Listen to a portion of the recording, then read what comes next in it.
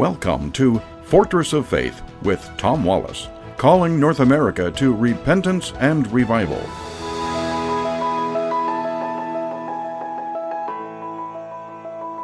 Well, folks, we're back once again at the corner of truth and courage. I've been playing for you for the last couple of weeks lessons that some of the material that I teach in a college course on Christian apologetics, dealing with the issues of Islam and debating and standing for our faith.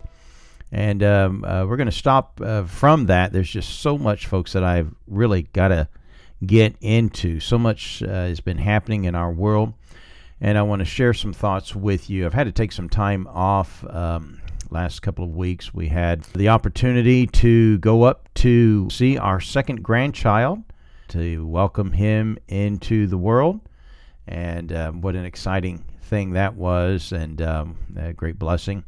I had some other issues there, father who's had some health issues and some family needs, and so but we're back now in the office and kind of want to dig into some of these things. Folks, there's a lot of reasons why people are in a panic and depressed. So I want to share some thoughts with you that I think will be a help to you.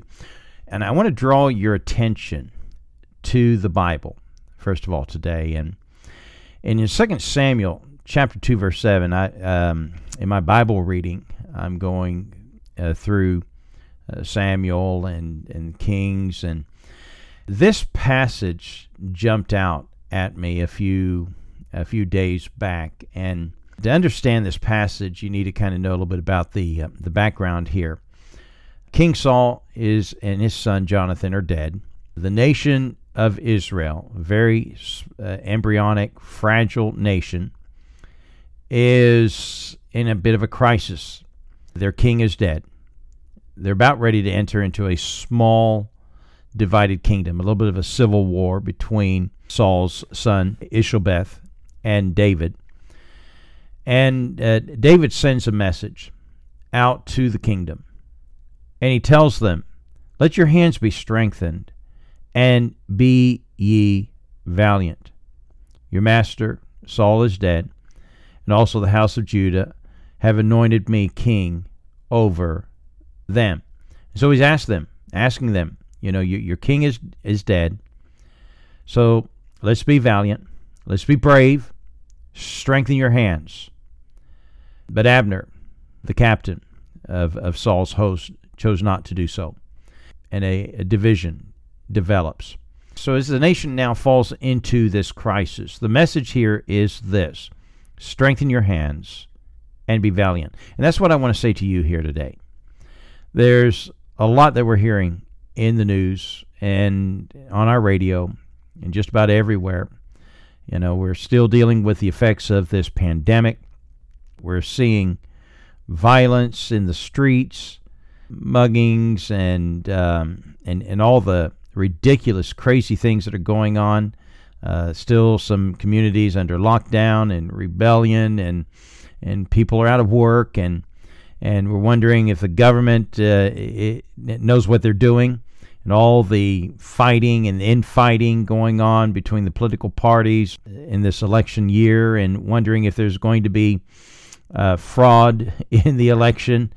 Can we trust the results? And all these things are causing anxiety and stress and great problems. And many people are dealing with depression. The pastor was just saying here just recently how many people he's having to counsel that are dealing with depression.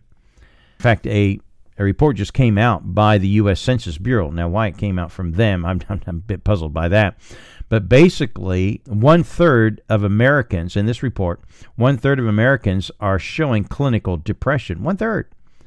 And it's understandable that people are concerned. It's understandable that people are depressed with what's going on. But I want to tell you, and I want to encourage you here today, to strengthen your hands and to be valiant. Yes, there's a lot that's going on that's wrong. And there's a lot that causes us to wonder, is America falling apart? Are we heading to a revolution, a civil war, an insurrection? What's going on? And I admit, folks, sometimes I entertain these thoughts myself, and I wonder, where are we going? What do we need to do to be prepared? I tend to be the kind of guy that, wants to be forward-looking. I want to be proactive rather than reactive. I'd rather have a plan in place that if this happens, all right, this is what we're going to do. And so, sometimes we see all these things happening and we get focused on all that, and it can cause us to be a bit overwhelmed. And there's a lot of evil going on in our community. And I've been saying for many years that we as Christians have made the mistake of listening to other people telling us, well, you shouldn't be involved in politics. You shouldn't be dealing with these issues in your pulpit. Leave the politics to the politicians. You preachers just, preach your gospel. Well, I'm here to tell you, folks, that the Bible tells us that we Christians are to be salt and light. And that's not just being an evangelist. Now, yes, being salt and light does include that we're taking the gospel to the lost. Yes, but it's more than that.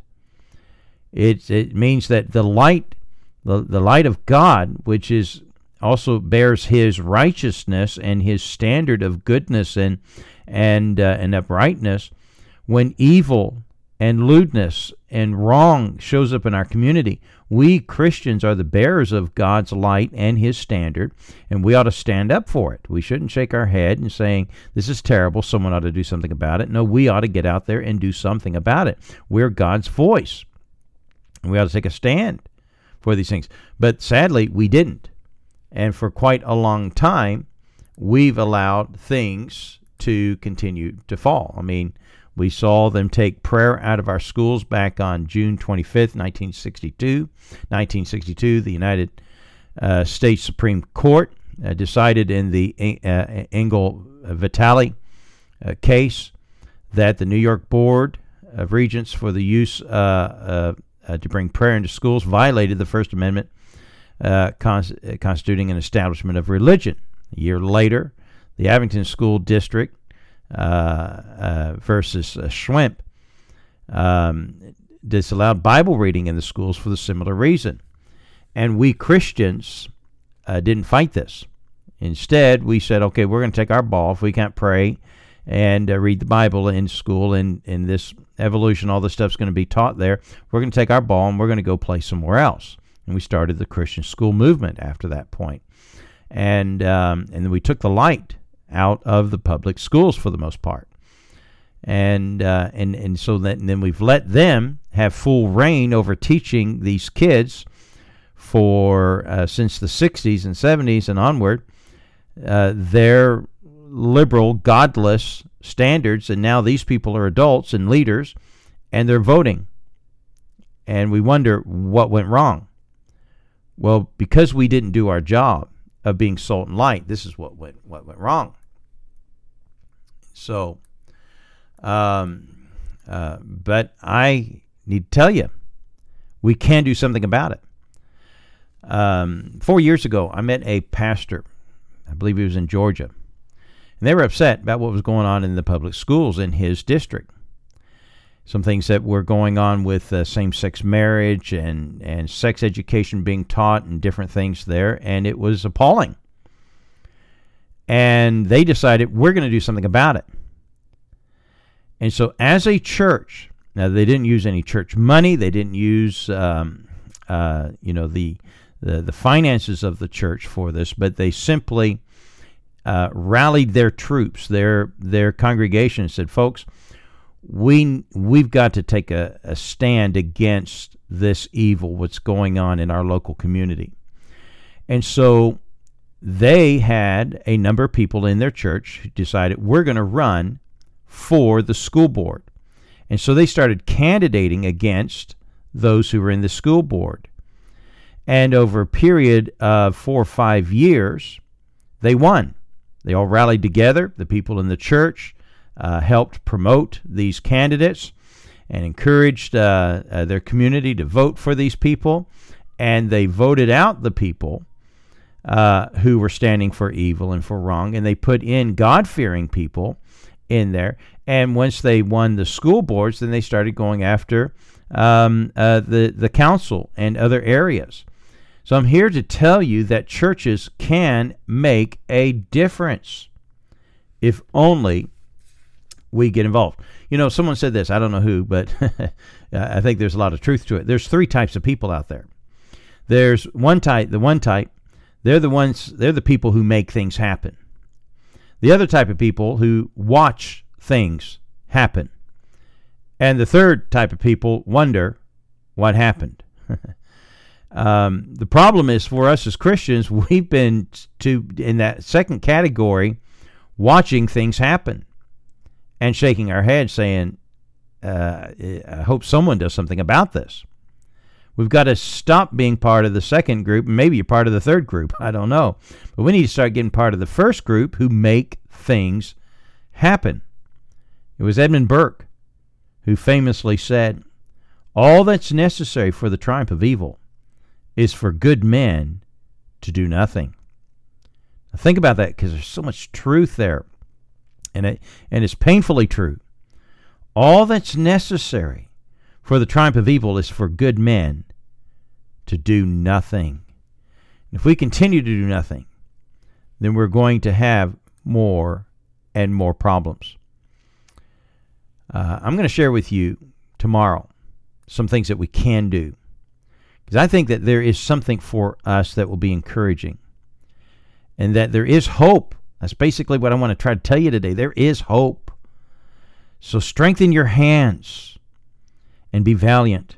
There's a story of a scientist in 1963, Edmund Lorenz. He submitted a theory at the New York Academy of Science, for which he was publicly mocked and berated by the other scientists. He proposed a theory that the flapping of a butterfly wing could, in theory, push air molecules, which in turn would move other air molecules, and in turn move more and more molecules of air exponentially, that on the other side of the planet, it could be capable of starting a hurricane.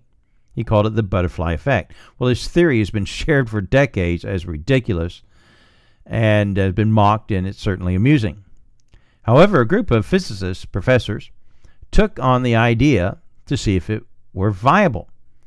And what was once scoffed at and mocked to be ludicrous, the butterfly effect, was determined as authentic and even written up as scientific law, known as the law of sensitive dependence upon initial conditions. The point is that just the flap of one wing, in theory, could push molecules, which would push more molecules, which would push more molecules exponentially, and then on the other side of the planet could create a hurricane. Don't discount the power of one. You say, well, what can I do? You are a voice, and the flap of one wing could potentially create a hurricane. Of course, in theory. But the point is that one taking a stand matters. And if another joins you, and another, and another, and another, and exponentially, we can make a difference.